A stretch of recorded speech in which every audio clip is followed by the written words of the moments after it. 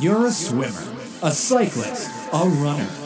You're a triathlete. You're a conqueror of the multi-sport mentality. You seek greatness in your everyday life. But as an age grouper, your forte is the physical fitness that you strive for. Endurance is your middle name. You're listening to the Age Grouper for Life podcast, the ultimate source for living the triathlon lifestyle.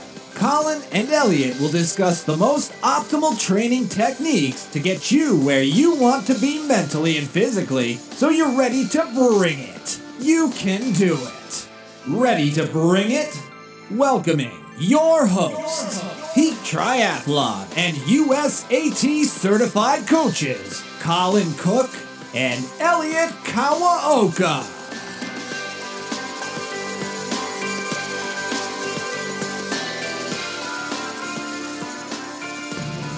Hello, everybody. How you doing? This is Colin Cook. This is Elliot Kawaoka.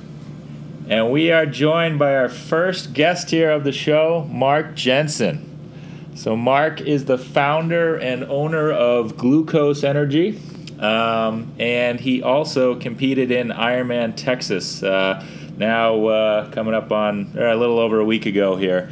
So we thought that Mark would be the perfect guest here, since he had the pleasure of experiencing Ironman Texas, as did I, and then also has some amazing products that obviously will be a bit biased about in this conversation, but have treated me extremely well in this season, and I think that he's got hopefully some great insight into us and just about nutrition and, maybe some things we should be careful about with when we're choosing our nutrition products for fueling races and training and things and whatnot. So, Mark, welcome.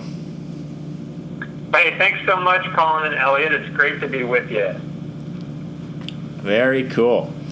All right, so we'll kick it off by talking about Ironman Texas. So a few interesting things about Ironman Texas. Obviously it was a hot day, and actually for some people that maybe didn't pay much attention to it, it was nice and hot. And then what was it, around? I guess it was between 3 and 4 o'clock. Pretty much a monsoon came through, and ended up causing the race to be postponed temporarily. So they actually had everybody get off the course, and then they allowed people to continue after that. So as far as we can tell, that was an Ironman first, and something that we were able to experience and was pretty crazy. So it was quite an interesting day. For me personally, I had a great day. I ended up being the second in my age group and was the 6th amateur. And so I did qualify for Hawaii, which I was very happy about, and was very happy with my day. And Mark also comes from even more extreme training circumstances than I do, where Mark was very limited with his training time. But Mark, why don't you give a real quick kind of preliminary lead up to how things were going leading into Texas for you? Well, thank you. You're very kind. Yeah, and I think what you just said was just a really nice way of saying that I was slow. But yes, I am slow. But yeah, well, I probably trained about 5 hours a week leading up to that. That's between work and family and work. Those are the priorities, right? That's about how much time I take. But it was still a lot of fun. I enjoy doing Ironmans, and I did Texas last year, and I think that was my 7th Ironman. But yeah, the rain, the monsoon was a little strange, and being stopped was also a little strange, but it was still a great day, I felt like, and I really enjoyed being out there with everybody competing, so it was a lot of fun. That's awesome. But I think, I guess I just can't discredit, how roughly 5 hours a week of training and to even complete an Ironman is amazing to me. That is pretty incredible. I would definitely be pretty nervous going into the race. Well, I'm hoping that I can get over that pattern and not spend as little time in the future. But Colin, how many hours do you spend a week training? So I'm normally, certainly obviously varies with the time of year. I'd say I'm typically in the 12 to 15 hour range. I did get a couple, I think, 18 or 118, and I think even one 20-hour weekend leading up to Texas. So, wow. That's definitely, especially if we're comparing it to your numbers there, pretty significant. Yeah, but still, there's a lot of people that put in more hours than that. So you were cooking. You did a fantastic job. Thank you very much. Definitely my philosophy with training is quality over quantity. And, I think from a long-term kind of view of triathlon, I think that putting in high volume, assuming your body can handle it in the short term, can lead to success. But it often ends up either breaking down your body, or if it doesn't, then it just leads to mental breakdowns and just not even enjoying the sport, and then burnout. And I know quite a few people over the years now that have kind of gone with that strategy, and there's certainly some coaching companies I'm familiar with that kind of go with that strategy. And they may provide success to their clients in the short term, but they don't end up being very long-term lasting clients because one of those two things ends up happening. So, definitely think that lower volume, you have to get the work in, but keeping it on the lower side makes more sense and allows you to do other things with your time as well. Yeah. Well, I guess you could say I've certainly mastered the lower volume side of training, haven't I? Hey, you proved that you can finish an Ironman in 5 hours a week of training. Well, then we can only move up from there. So, So why don't we? We'll just go through, each discipline. We can kind of talk about what we thought with the course, kind of briefly, and what we did. So they ended up actually, and also one thing I should have mentioned that the bike course only ended up being 95 miles, so there was some controversy about that before leading up to the race. There was a few people that refused to do the race because they were cheated by Ironman and not getting a full Ironman course of 112 miles. And to me, first world problems. Yeah, exactly. To me, it's. I think, and actually I still am in the process of writing up my race report for this race, and hopefully get that done soon. But, we're so lucky, and I don't think we realize how challenging it is to get all the permits and approvals and things it takes for a 112-mile course, in, potentially towns that don't even really get any of the benefit of, the people staying in their towns or going to their restaurants and things like that. So, I think that we need to sometimes take a look back and appreciate the fact that we are able to get out and get, not necessarily always road closures, but obviously huge adjustments and slowdowns for the locals and things so that we can, ride our bikes or sometimes run through their towns and things like that. And to me, sure, I would have loved to have seen a 112-mile bike course, but it is what it is, and, everybody's racing the same race. So. Right, and at least you guys got to race. I mean, there was a while there where, there was a bunch of talk that they were just going to cancel the race. And, you're lucky you guys even had a race. Yeah, no, that's a great point. So going to another change, actually, the week of the race. So it was supposed to be a point-to-point swim, which I think, Mark, you probably did last year when you did the race. This was my first time doing this race. But due to some, what's the right wording here? The water not being satisfactory in a certain section of the lake, which is kind of interesting to me.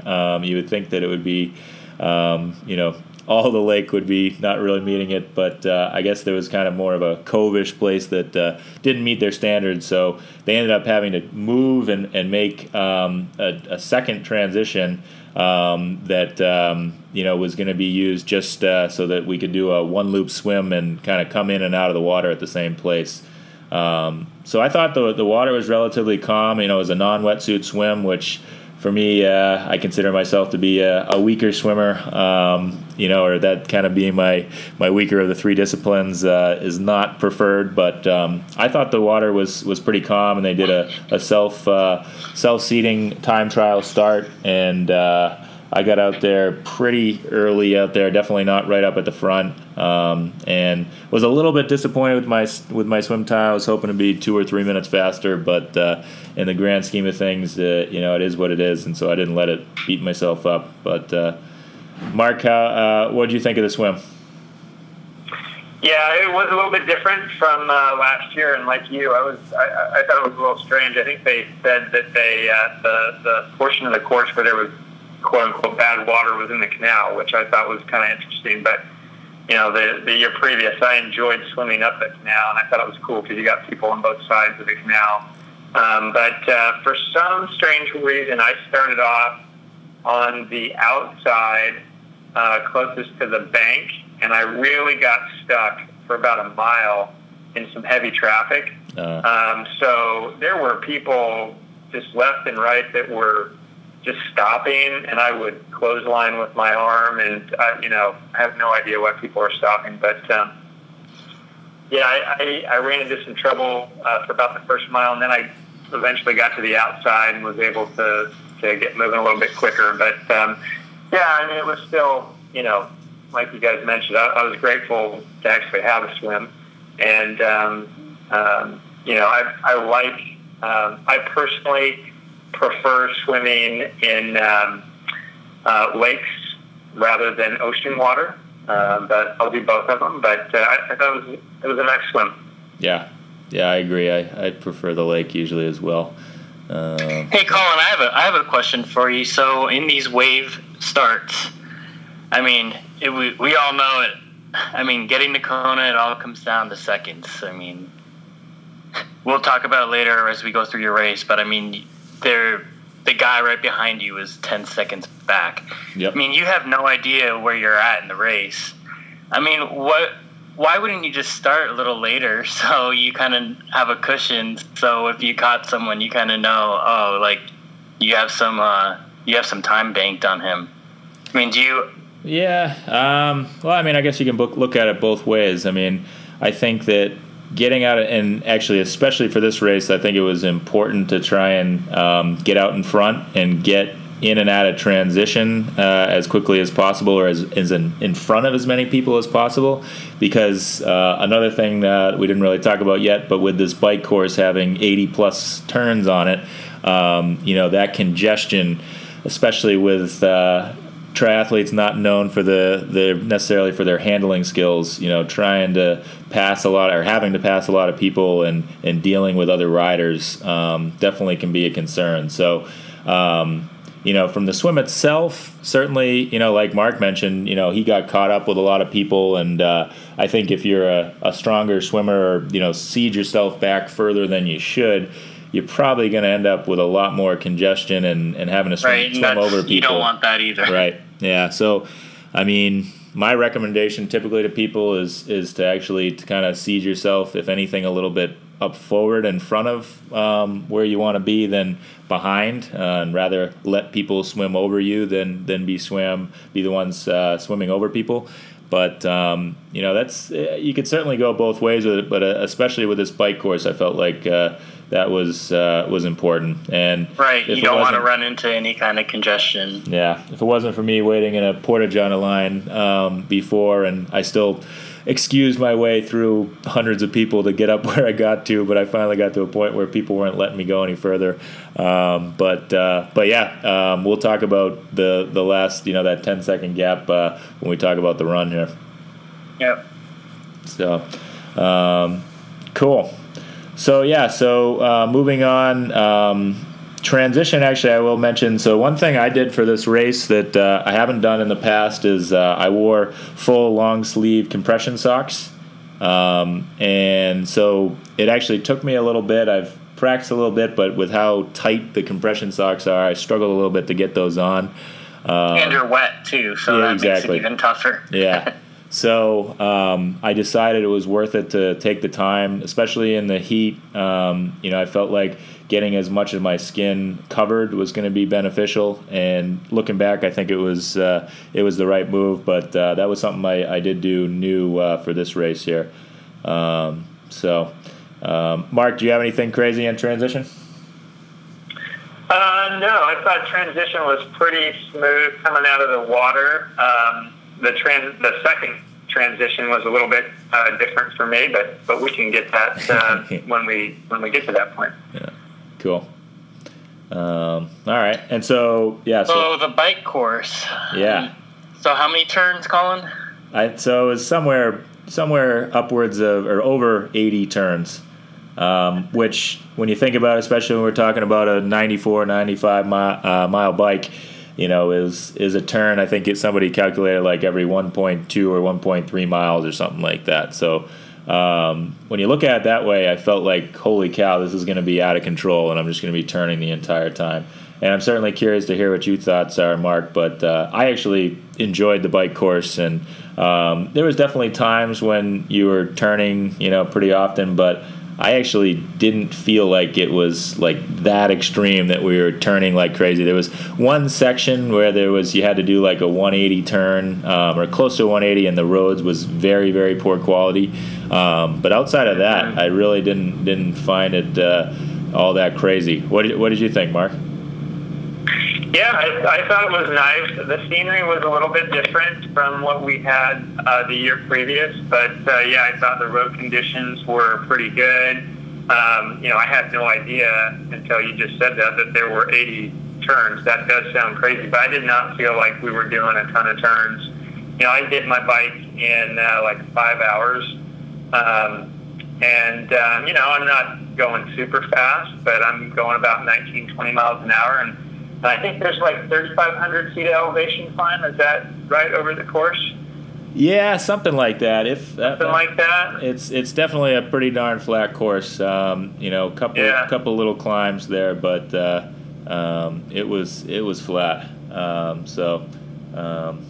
thought that part was nice. The only section I had an issue, and I'm trying to remember what mile mark it was, but there was that one section where the road was open to traffic on both sides, and you had a very kind of small window.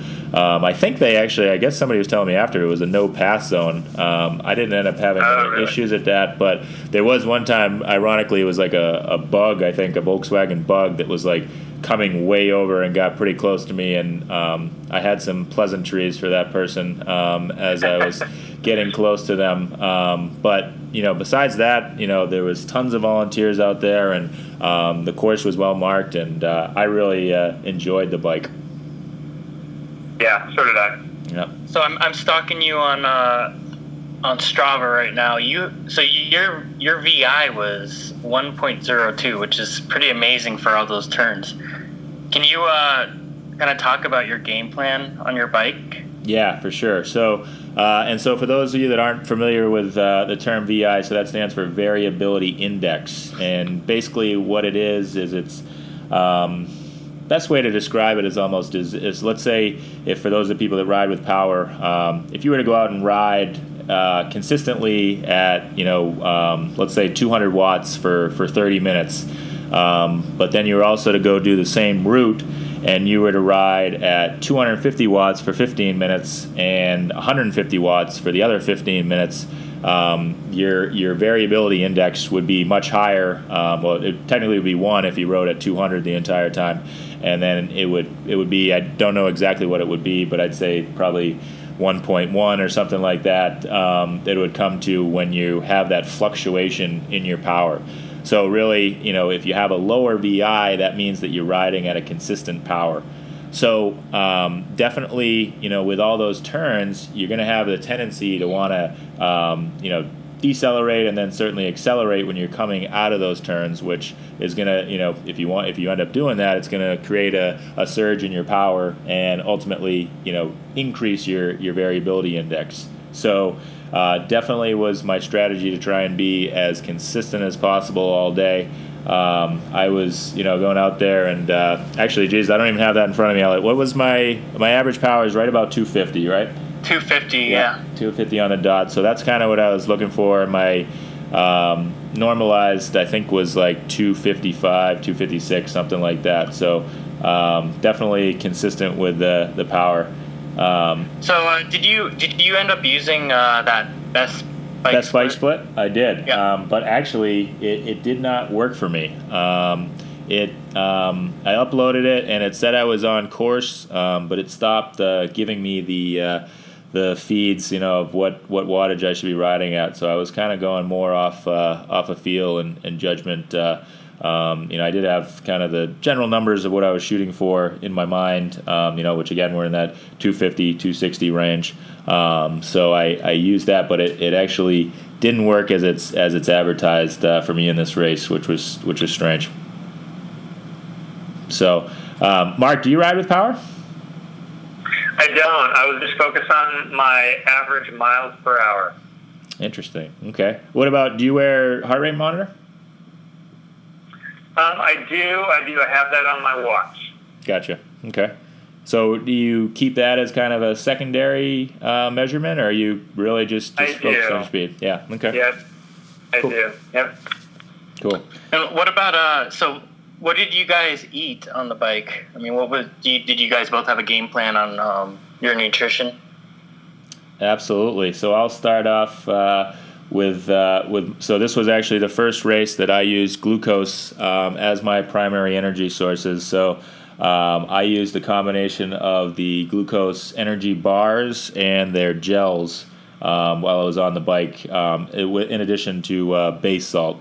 So that was a first for me, and we'll talk about it more when we get into the nutrition piece of it, but I felt fantastic all day.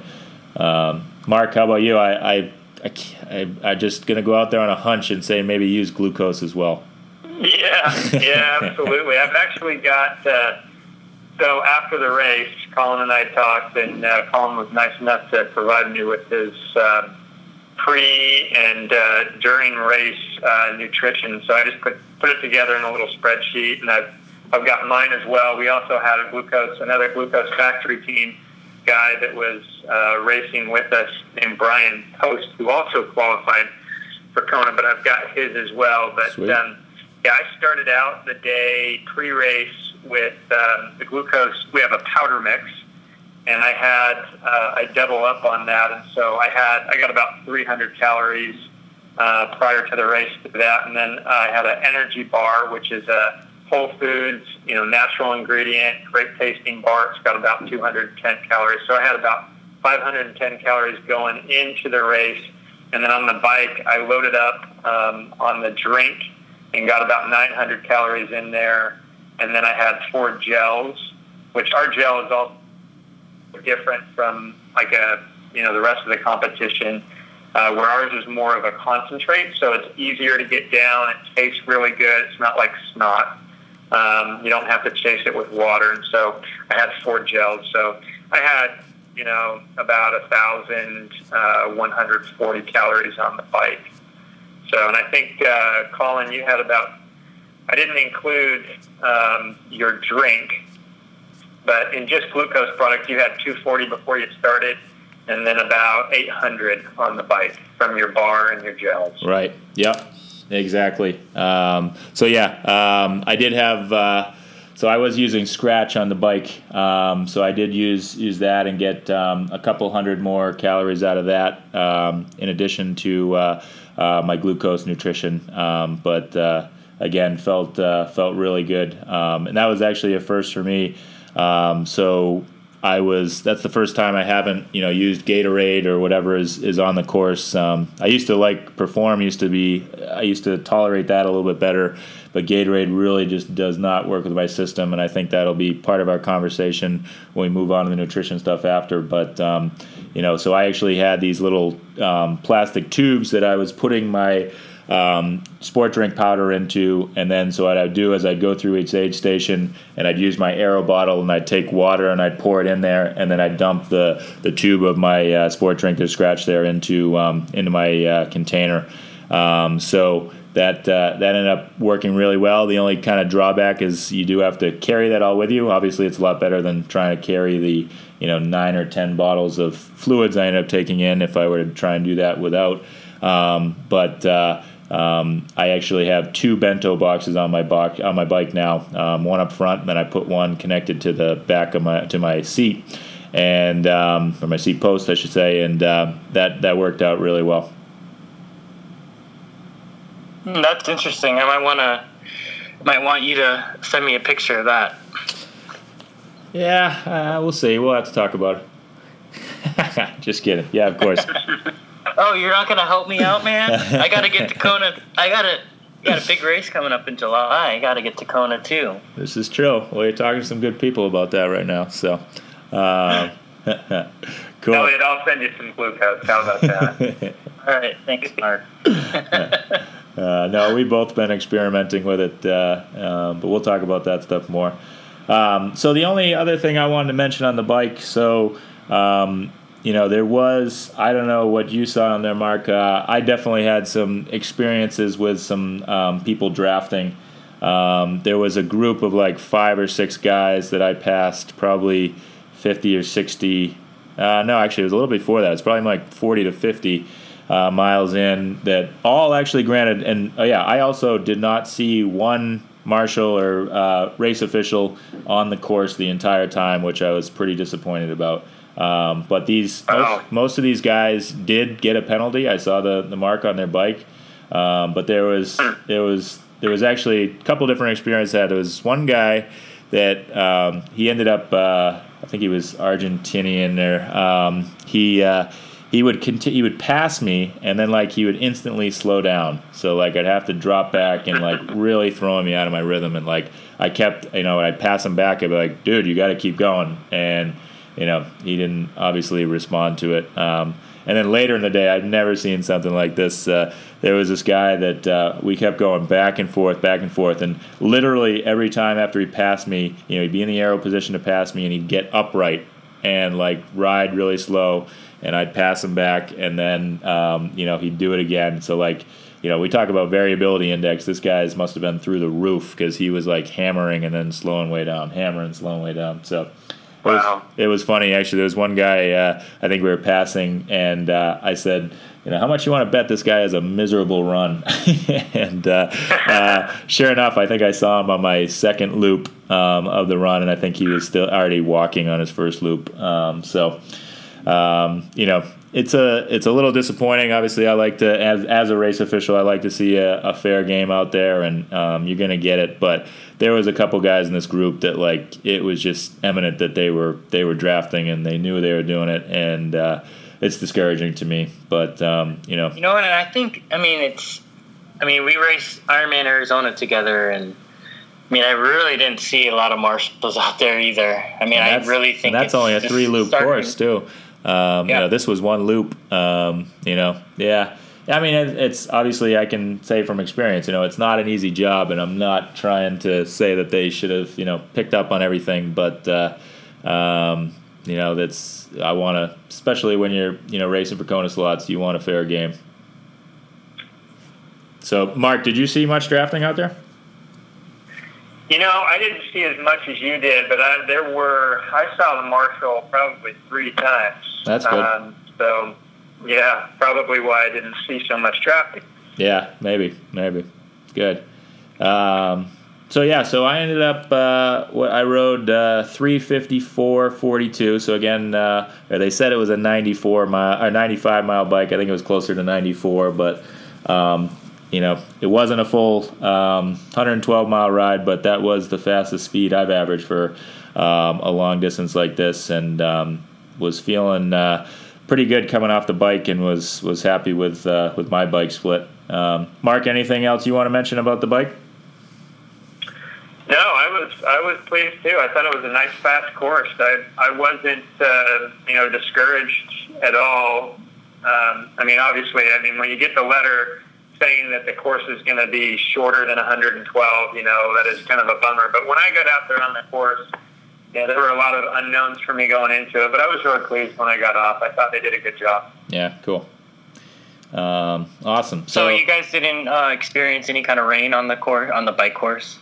Nothing. It was bone dry out there on the bike. It was certainly warm out there. My heart rate was definitely staying in check, and I was feeling really good coming off the bike. But the run definitely warmed up a little bit. So it did. So for me, I ended up looking back at it, I'm a little bit surprised. I kind of thought I would probably going to be further up, but I was actually 11th in my age group coming off the bike. So a little bit further back than I probably would have liked to have been. But, as I always say, you stay in control of what you can control, and that's yourself. So I wouldn't change anything with that. But looking back, again, I'm a little surprised I wasn't a little bit higher in the field, heading into the run. So...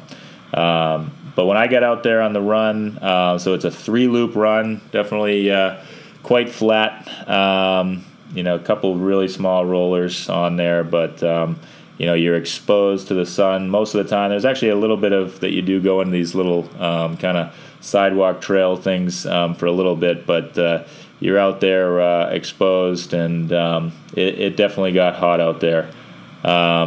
But I took it a bit conservative on the first loop.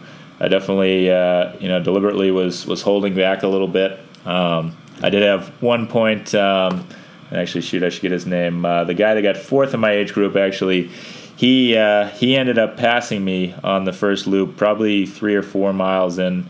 And so I had those compression socks still on, which I didn't end up changing. Normally I change my socks in between the bike and the run, but because they were a little bit challenging to get on and off, I decided to deal with the fact that there may have been a little urine in those socks, and continued on and ran in those ones. But anyway, so I'm not gonna tell anybody you did that, by the way. All right.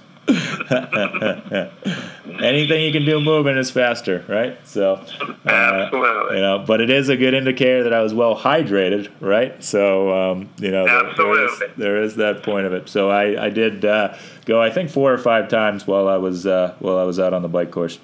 So this guy got up to me and he said, "Hey, what's your age group?" Because my socks were covering it. Or how old are you? And so I said 34, and I said, "How old are you?" And he said, "Well, you're not going to like me right now, but I'm 30-something or whatever. I'm the same age group." And I said, "All right, you're looking good. Good luck." And I said, "It's a long race," and I did. I had a feeling that I'd see him again, and but I still again stuck to my guns, stuck to my game plan, and focused on what I can control, and that was me. So. The first part of the first part of the run is, I'll say, not quite as much support as once you get like 4-ish miles in, and it's a 8+ mile loop, you get back into kind of the center of town, and it's awesome in the center of town. There's great crowd support and some music going on, and really a lot of people rooting for you and things. So. That actually kind of lifted me up, and but I felt really good that whole first lap. I did switch over, and I was using the glucose gummies as my primary energy source for that. So I was actually taking a couple of those gummies and then doing some gels as well. But I was doing just water for my hydration. On the run, and then base salt as well. So that was a first with that. But I felt really good coming around, heading into my second loop, and I ended up picking it up and was definitely faster on my second loop than the first. And I think, it was on the second loop that I ended up passing that guy back, which I think was putting me into 3rd place at that point. Maybe I was actually a little further back. I think we may have caught a few people. But to that point, and I'm drawing a blank on the guy that won the race, his first Ironman, he ran a 2:40.01 or something like that. When he passed me, I was on my first loop, and he just screwed by me. I wasn't hanging with him in the slightest. He was a machine. I was very impressed, and he looked really good. On the second loop, Matt Russell, who got second, he was on his third loop. I ended up kind of running with him for a little while, and we had, a similar pace going. So that was a little bit more manageable. Not that I was running with him just to run with him, but felt a little bit better about that one.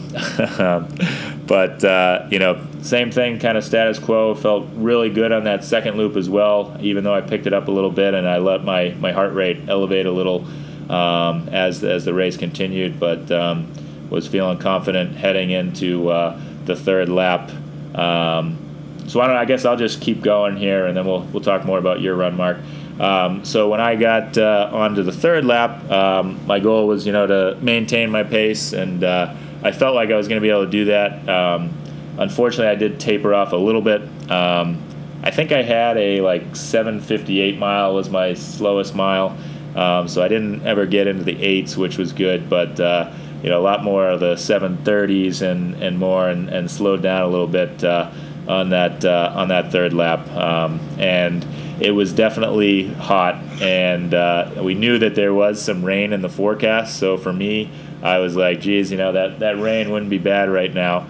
But as Mark is going to talk about his experience, I'm sure I'm damn happy I finished before that.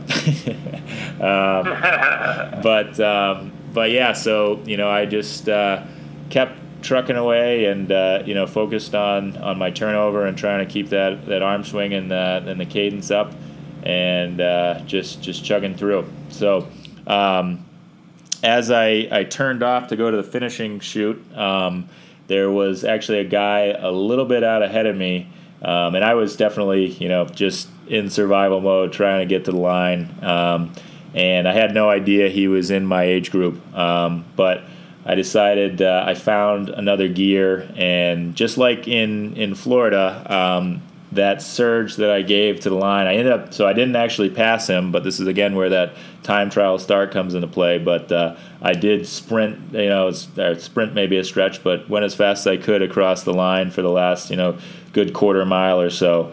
And I ended up taking second in the age group by 8 or 9 seconds or something like that. So going all the way to the finish line, especially when you're in a time trial start situation where you're not starting with everybody, you don't know where other people are, even though you might be side by side with them.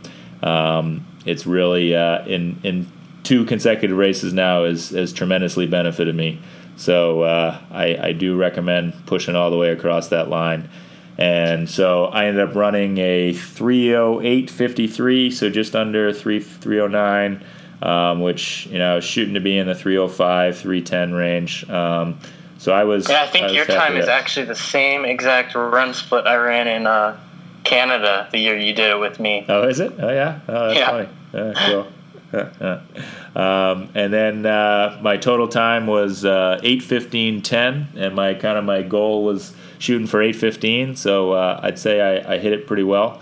And I'm definitely ecstatic with the results, and there ended up being 6 slots in my age group, but knew that for sure that second was going to get one, so punched my ticket.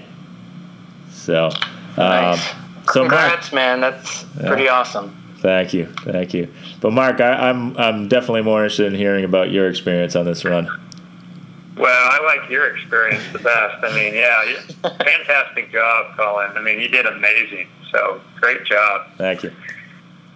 Mine is nothing compared to yours. I was just, living through a monsoon, which was actually kind of fun. But I think towards the monsoon kind of rolled through when I was towards the latter portion of my second loop.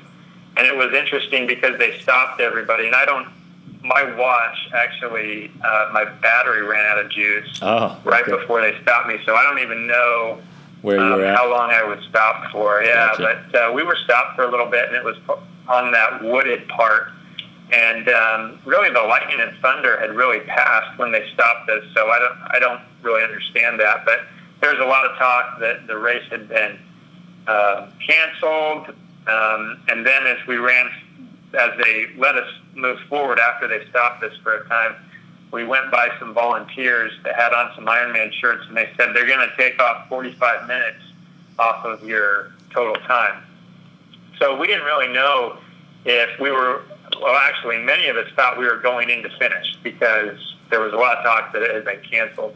But then as we came around through, it was obvious that we weren't going to finish, and we were going to finish the race. So there was just a lot of emotion there because it's like, do I want to be finished? No, not really. But boy, I sure am dead tired. So that doesn't sound too bad. But there's just a lot of emotions, along with all the water. Running through like 4 inches of water in some places. You guys saw it, but I saw videos of how hard it was raining. And it was crazy. Yeah. Yeah. I gotta tell you though, it did feel really good compared to all the heat that we were having. And my biggest concern was, is this going to get so cold that I'm going to start shivering or something like that? So I was just trying to keep moving. But as you can imagine, when you're only training 5 hours a week, the gas in my tank was just gone. And, it really doesn't matter how much glucose I ingest into my body. If you haven't trained that much, you're just not going that much faster. So, yeah, exactly. But, I was happy to finish. I thought it was definitely different. I'm glad, most importantly, that everybody stayed safe during all that lightning and thunder, because it sure seemed like it was very close when we were out there. Yeah, exactly. So were you on your first or second loop when that happened, Mark? Second loop, gotcha. Okay. Yeah. So. And actually, I ran with somebody who was on their first loop that told me that they came in off the bike and they told them that they had been canceled. Wow. And they were still running. I didn't run with them long enough to. Yeah, I didn't run with them long enough to, find out what else happened. But they were at least told that it was canceled at one point. So. That's nuts. Yeah, and so like I touched on briefly there, so what they did is they technically postponed the race, and they paused it, if you will.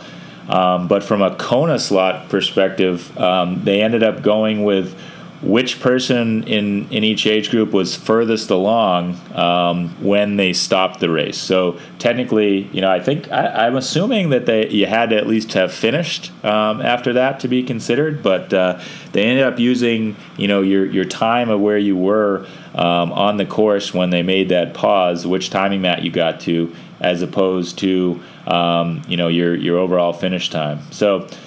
Certainly, they're in a really tough spot there. I think you're going to obviously have people argue both ways. But I was thinking about it, and it's like you could argue, yes, you got a 30, 45-minute break or whatever it is, but I can't imagine being, 10 hours into a day and then stopping for 30 or 45 minutes and then expecting to run after that. Like, I would not be interested in doing that. So, I mean, it's...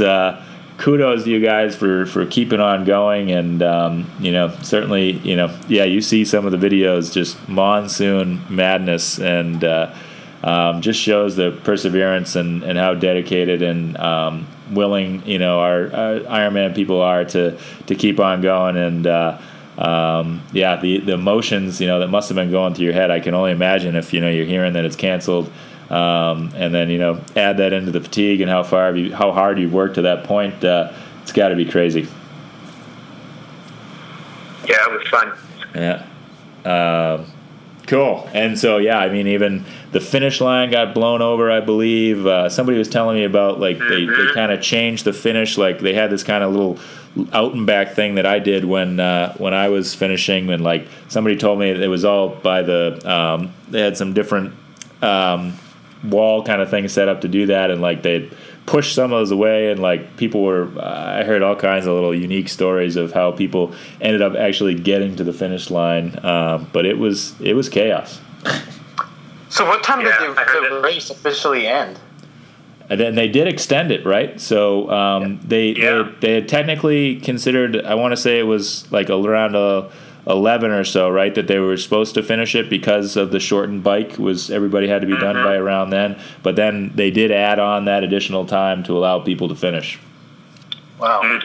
So definitely one for the books. Sounds like a mess to me.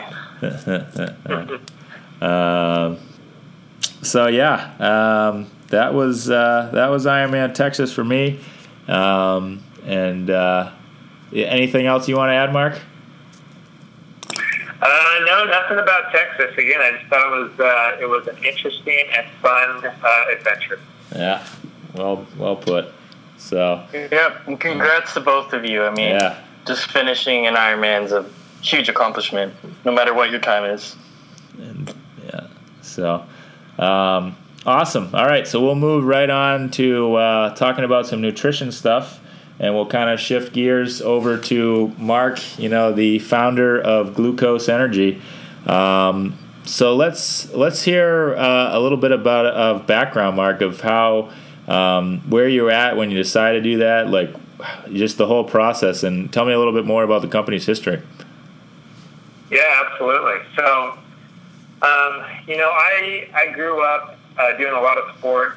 I drank a lot of sports drinks, used a lot of sports nutrition, and I just, at a very early age, couldn't figure out how those products were going to help me be a better athlete. I ran collegiately at Brigham Young University. I ran semi-professionally at Nike, and then I ended up working at Nike. I was a product footwear manager. And while I was working at Nike in Beaverton, Oregon, I was also working on my MBA, and my thesis project was to put together a better sport energy product or products. Nice. And I found out that Nike was working with Coca-Cola to do the same thing, and Phil Knight called off that project at the last minute. So I asked if I could resurrect it for my MBA, and I got permission to do so. So. Wow. For any of those that are listening that have been to Beaverton and the Nike campus, it's just kind of a candy store for athletes, I guess you'd say. There's just a ton of athletes that live in that area and will work out on the campus and things like that. So I was able to work with some of the best athletes and coaches in the world. I worked with Ed Eyestone, who's been to a couple Olympic marathons. Himself, he now coaches at BYU, worked with Alberto Salazar, who coaches the Nike Oregon Project, Jack Daniels, Center for High Elevation Training, Frank Gagliano, who used to coach Georgetown and the Nike Farm Team in Palo Alto. But those guys and all their athletes, and they just said, if you could have anything in the sport energy related products, what would it look like, taste like, feel like, do for you? And, many of them said, we don't trust the products that are out there. They're too chemical for us. We can't pronounce what's in there, what's up with Red Dye 40, how's that going to help me be a better athlete? But they said, we get IVs when we're done with our races. So if you can just give us an oral IV or an IV without the needle, that'd be great. Because, they understood that IVs were very simple. There was nothing in an IV that was bad for them. It was just water, glucose, and a couple of electrolytes. And then, so I studied IV bags for actually a couple of years and found that, that glucose that's in an IV bag that you find in a hospital is the basis for all life on this planet. It powers all plants, animal, and human life. And everything that we ingest has to be turned into glucose in our body before it can go to work in our muscles or in our brain or whatnot. So, to me, it was pretty simple. Let's just start with the straight source. And as I got into it, I found that, there's really no downside. There's no adverse effects to using glucose. You can't use too much of it. When it goes into your mouth, it'll actually pass through the cell wall in your mouth and go into your bloodstream. It's the only carbohydrate that does that. Wow. And the other carbs, like sucrose, which is table sugar, or fructose, which is fruit sugar, and that's also honey. They have to be digested in your body, and that takes time. It also takes energy, so you have to use energy to get energy. And then you also get a couple byproducts like lactic acid and triglycerides or fat in your bloodstream. So, whether you're mowing your lawn or doing an Ironman, I don't know anybody that wants to, inject themselves with fat and lactic acid. Or take the energy that you need to make energy. So it was pretty simple to me that, this is really what we had to use. The other thing that I'll just point out is that about 50% of the world's population is either allergic or cannot properly digest fructose. And it's in a lot of the sports nutrition products that are on the market. But we kind of live off that as a society. But when you add activity to fructose, you get a lot of GI issues. So a lot of people, told me, hey, I don't use sports nutrition products because it gives me an upset stomach. The list goes on and on for these GI issues. And so if you have any of those issues, you won't get that with glucose because it is the only thing your body can use. So that's kind of the short version of the story. I've been doing it for about 12 years. And about 2 years ago, I connected with just a fantastic team of many of them are former Nike folks. And, I expanded the brand or the number of vehicles that we have from just a ready-to-drink to gummies, gels, powders, bars, tablets. Protein, and then, right? About a month and a half ago, we launched protein as well. Right. So we got a lot of products. Yeah. Yeah, I mean, I guess that's actually one thing I forgot to mention. Texas was my 11th Ironman finish, and that is the first race that I have not had a side stitch or cramping up kind of on my right side in my gut. And ironically, it was the first race that I primarily fueled with glucose. We'll take all the credit for that. I was just gonna say, you can make your own decisions on the coincidence of that, but I don't think it was a coincidence. So for that, I thank you, Mark. I really think that and what I really like about the products, like you mentioned earlier, like the gels and things, they're really kind of have that liquid and real substance where you don't, and it actually definitely came into being an advantage on the race course where I didn't have to worry about being near an aid station to take a gel. I could just pop it and right. I was good to go, on that 30-minute increment that I was trying to do them on. So that's huge. And I didn't realize, I'm certainly familiar with glucose. I didn't realize the depth of how powerful of a nutrient that is to us and ingredient, I should say, and that's pretty cool. Worldly how it's used and stuff. Awesome. So I've been training with a bunch of glucose products, and actually my local triathlon store is selling them.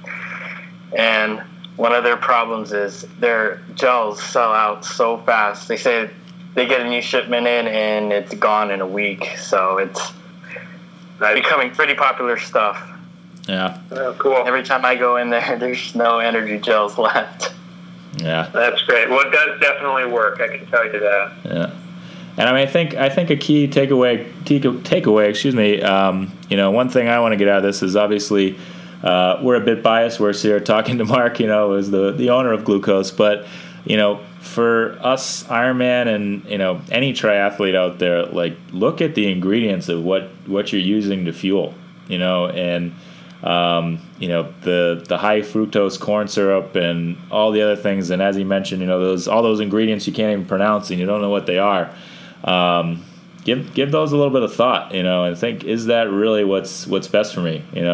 Obviously, I'm testament here that glucose has seemed to work out well for me, but maybe it's time for people out there to do a little bit of experimenting and try some different things. People that have cramping issues, and maybe it's taking in different amounts of different things and whatnot. But as I've continued to evolve in this sport and research more and more, it really does seem like those pure products seem to be a lot better and work a lot better for people. So I've kind of made a heavy push for a lot of my clients to try some new things this year, primarily glucose and things, and I honestly haven't gotten any negative feedback on it yet. Like everybody's just like, wow, it tastes good. I can instantly feel like I'm getting a boost from it, and I'm not hearing about cramping issues and things. So that's kind of my thoughts with it so far.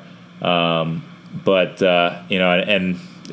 Mark, I'm sure you're conscious of not wanting to lay out names of the competitors and things like that, but I can go ahead and do it. And the Gatorades of the world, I guess that's another thing that I should mention.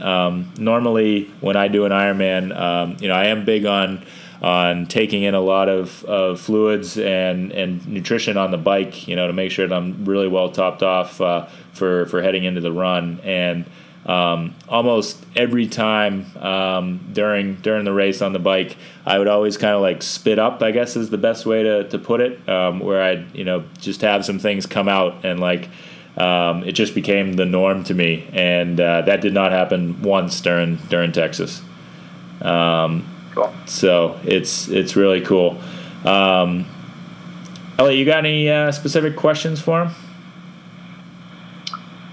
Well, I have a question for you. So those energy gels are pretty big. I mean, I've been running with them, but it's just kind of hard to stash. How did you carry all those glucose gels with you on the run?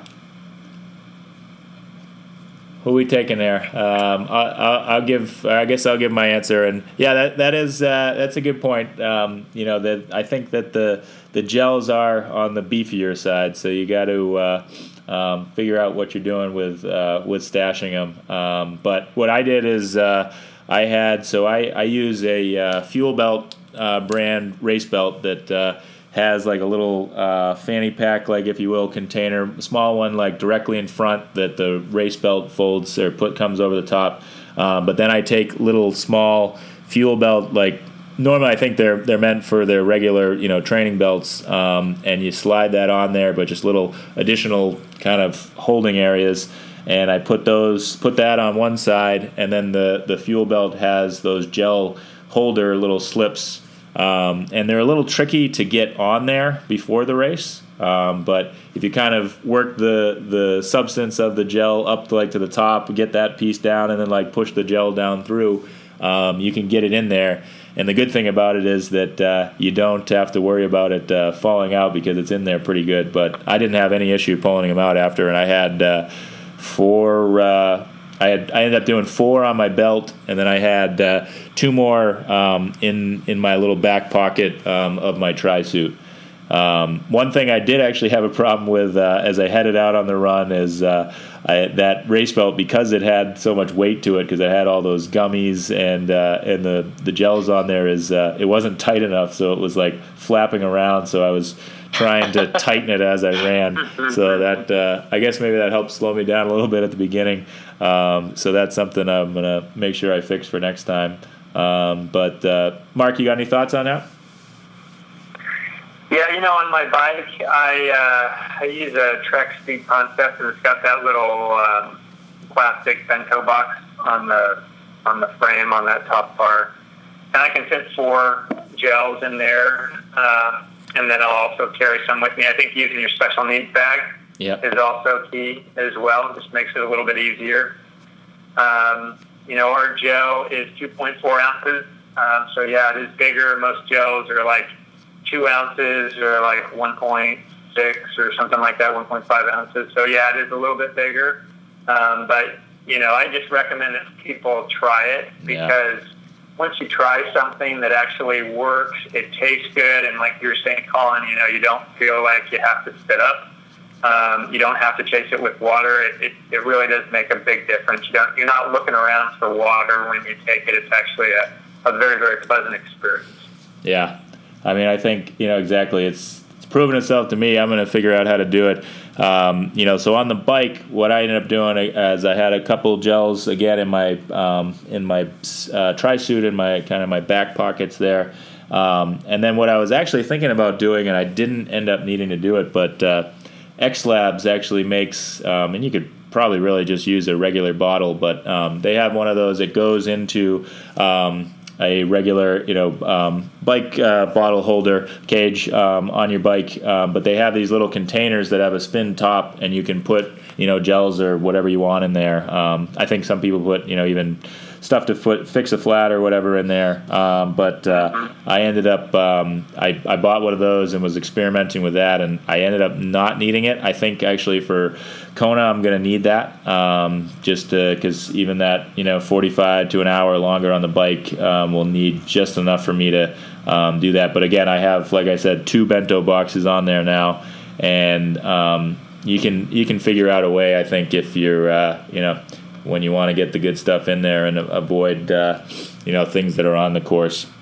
So and that's definitely a mentality change for me. I always used to say and there's certainly some understanding with it, but use as much of what is on the course as possible. And so I guess for people that have just rock solid stomachs and don't care about feeling really good and after the fact how they feel, maybe they can get away with it. But to me, it was well worth adding on that stuff and having with it. And as Mark mentioned, that's a great point. And I had considered using my special needs bag. Of again trying not to stop at all during the race. I didn't want to do that if I didn't have to, but it's very reasonable and a very easy way to literally split the bike up into half, where it shouldn't be really much of trouble at all to carry everything you need if you put half and half, half on the bike and then half with you in your special needs bag. So. Yep. It just really eliminates any variables if you practice and train with your nutrition, and then you take it with you on the course. There's using your special needs. There's plenty of ways to get all that stuff around, or it's not that big of a hassle. The other thing I'll say is that our gel is really just a concentrate of our powder, or our powder with water. So you can take our powder mix and dilute it to whatever level you'd like that works for your system. Some people can take it less diluted. Some people need it more diluted, but that's really an easier way to just mix it up in a water bottle, so that you can get really high amounts of calories during your bike and even your run. So just another way to do it. Awesome. Yeah. Very cool. And so, yeah, hey, Colin, do you remember? So I think I was testing out glucose, actually just glucose to sugar, training for my Ironman last year, and I guess Walgreens. I go to Walgreens. Yes, has those glucose shots. So I was really testing out that, and we ended up Colin and I ended up going to Walgreens and getting some of those glucose shot. Where they like just little shot containers, right? Right. Yeah. Yeah, exactly. So we both carried those with us at Timberman last year, right? Yeah. Right. Yep. Yeah, because you've got a couple. Glad this stuff came out. Because I don't have to do that anymore. Yeah. We did it just for you. Thanks, Mark. Yep, no problem. So, Mark, how is the company involved in the last couple of years? Like, I know you have the partnership with Rock and Roll Marathons and stuff, but how's kind of business, if you will, and the company doing? Yeah, it's doing fantastic. We're growing very, very quickly. Last year we were in about 1,000 doors, primarily sports specialty shops, running shops, cycling shops. This year, we've just had a ton of growth. By the end of the year, we'll be in between 10 and 12,000 doors, so you can do the math on that. But we're just growing very, very quickly. We are the official North American sponsor of the Rock and Roll Marathon Series for gels and gummies. We're on course with both gels and gummies for all those races, and so there's like 550,000 people that participate in those races in North America each year. And then, we've just got a ton of events at the local level in, tons of different communities across the United States. You can purchase our product in sports specialty, but you can also purchase it in certain drug chains like Rite Aid and CVS pharmacies. We like those channels because, like you were mentioning, people are already looking to those channels for glucose products. They already, know what glucose does, and so that's where they go for glucose-related products. So that's been a good fit for us as well. REI, the list goes on and on. GNC, but we're really, really excited about the growth that we're seeing, and we see even more growth for 2017. So awesome. We're excited. That's fantastic.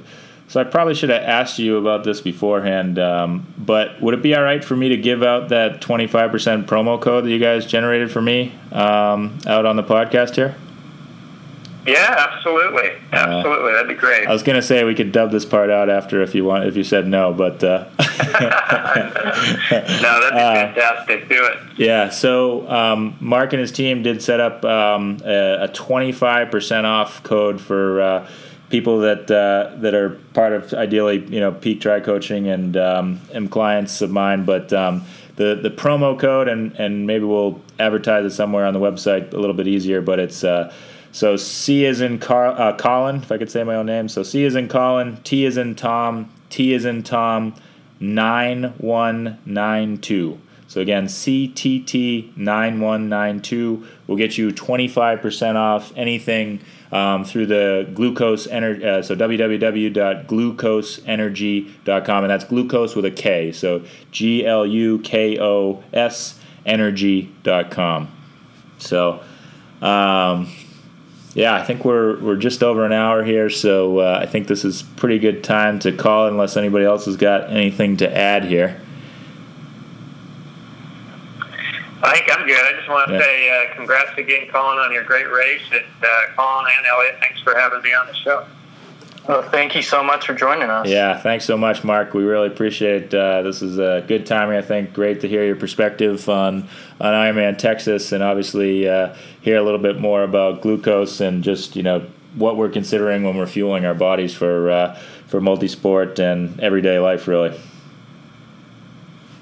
Well, thanks again. We'll have to do it again sometime. Yeah, that sounds good. All right, so thank you very much, everybody, for listening. We appreciate any feedback you guys have here, but we'll be getting something out to you again soon here. So take care. Thanks, everyone.